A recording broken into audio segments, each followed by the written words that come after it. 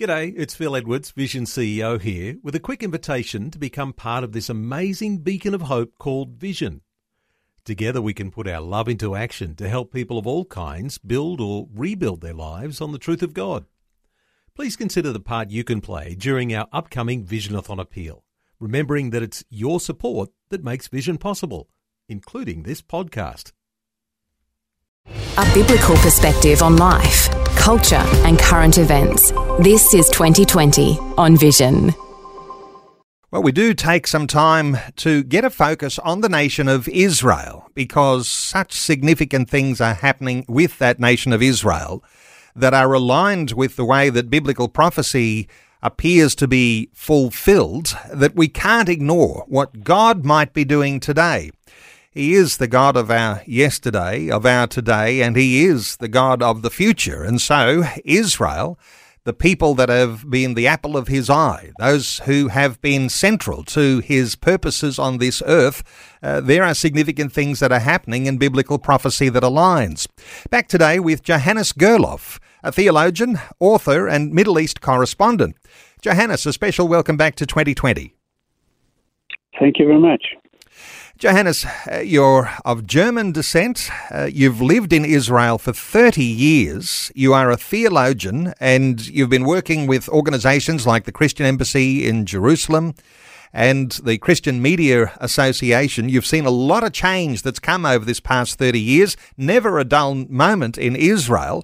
But right now things seem to be very heated around issues to do with the Jews and the Palestinian people.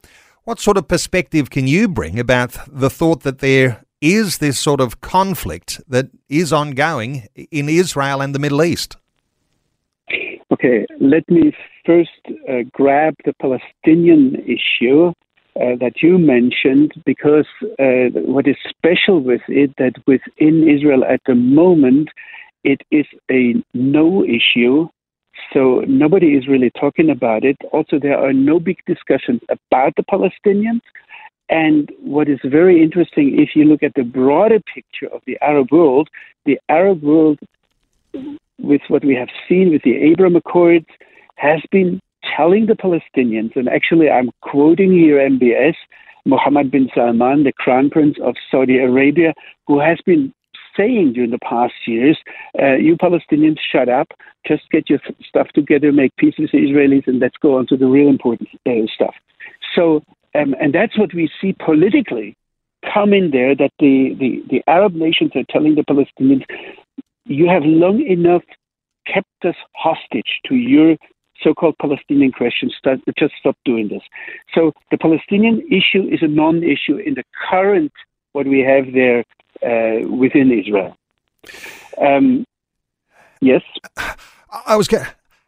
Johannes, what about the connections here about what Islamic faith for the Palestinian people might do in the way that they're not able to make peace with a Jewish nation? Is there something here that doesn't get reported on often? Yes, you're right. I have to think where you want to go with this.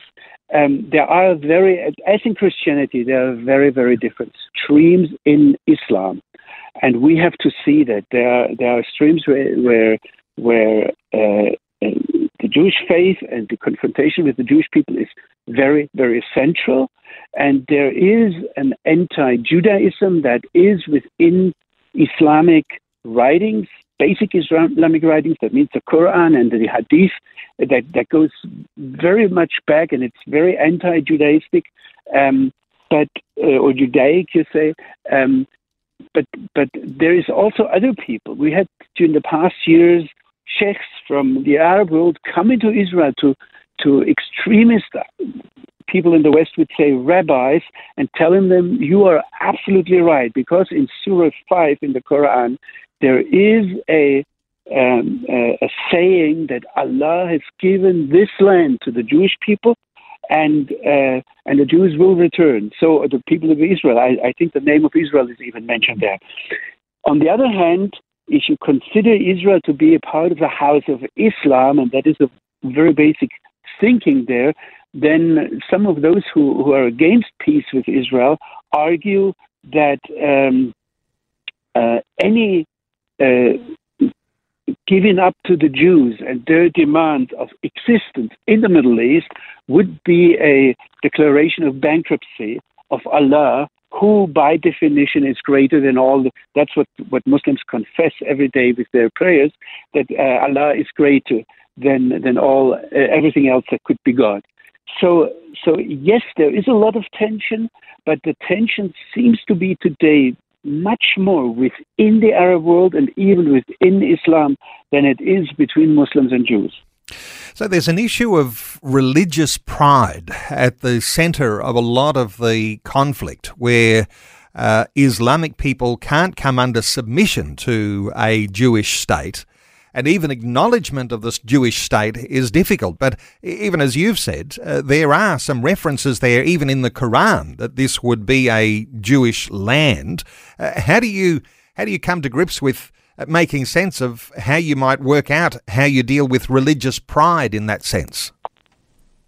Look, the whole question of pride is a very important issue, because the question of honor and honoring one another is a huge, also cultural question within Arab society.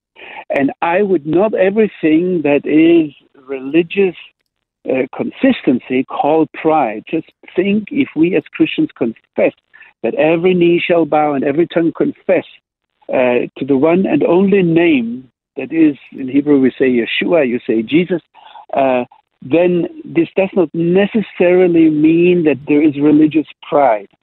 Now, the pride question is a huge issue, also because Islam has been under Christian or non-Muslim rule for a long, long time, and it was very humiliating how the Ottoman Empire was dissolved after World War I.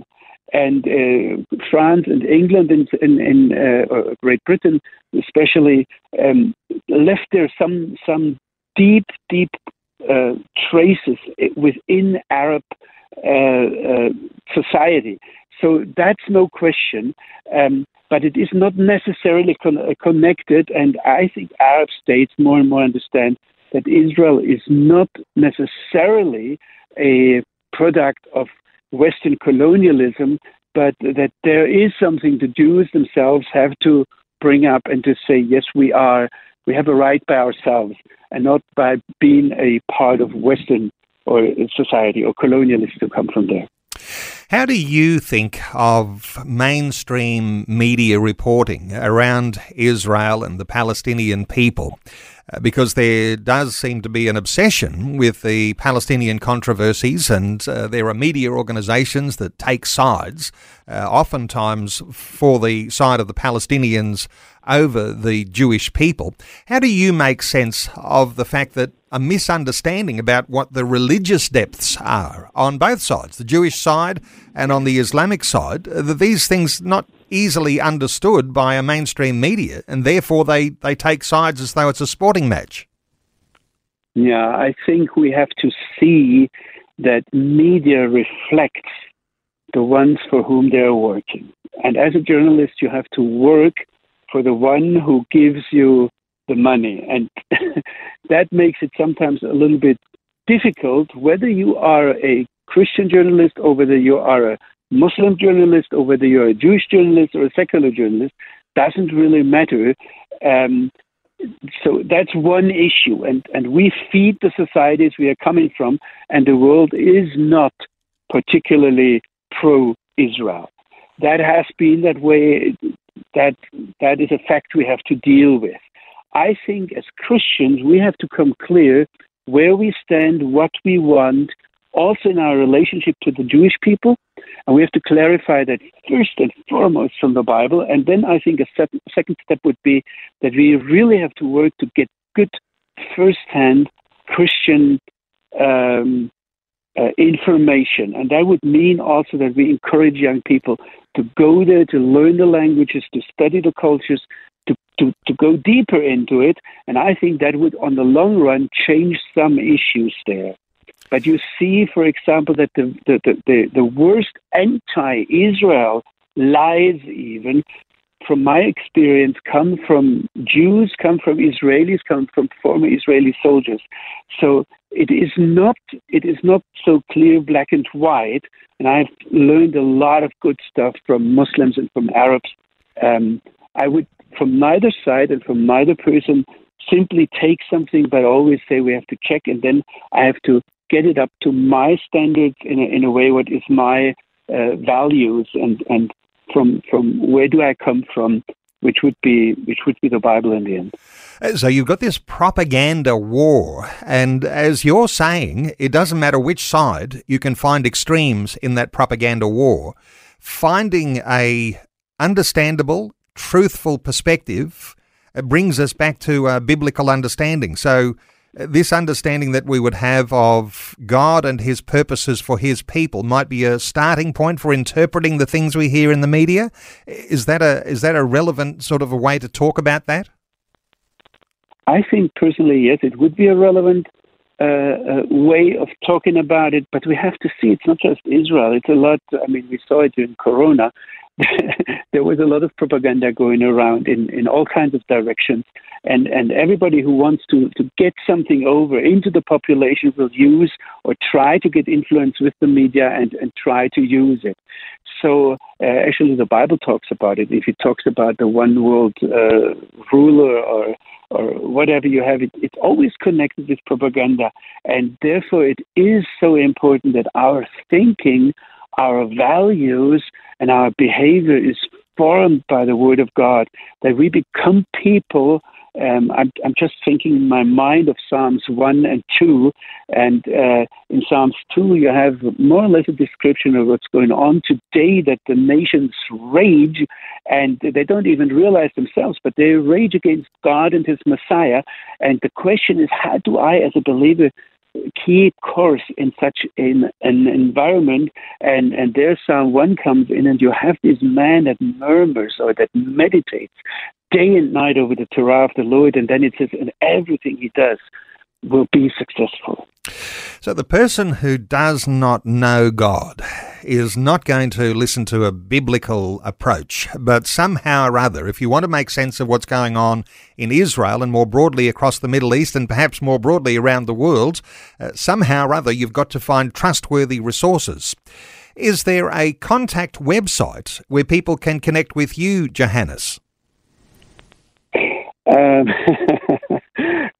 I'm one voice among a lot of voices. Yes, you can contact me. Just type in my surname, Gerloff, Gerloff, and then it's .co.il for Israel, and you will get to our private website. But it's not something that I'm focusing more on theology lately. I have up left in the corner on that website a news ticker, and that's not stuff from our website, but I try there different, I would say, trustworthy media from Israel, reporting about Israel, if you have in mind where they come from. So it comes from left-wing Haaretz through to all the way through to right-wing Arutz Sheva, which would be the media of the settlers, and it has all the way through from Orthodox media to Messianic Jewish media.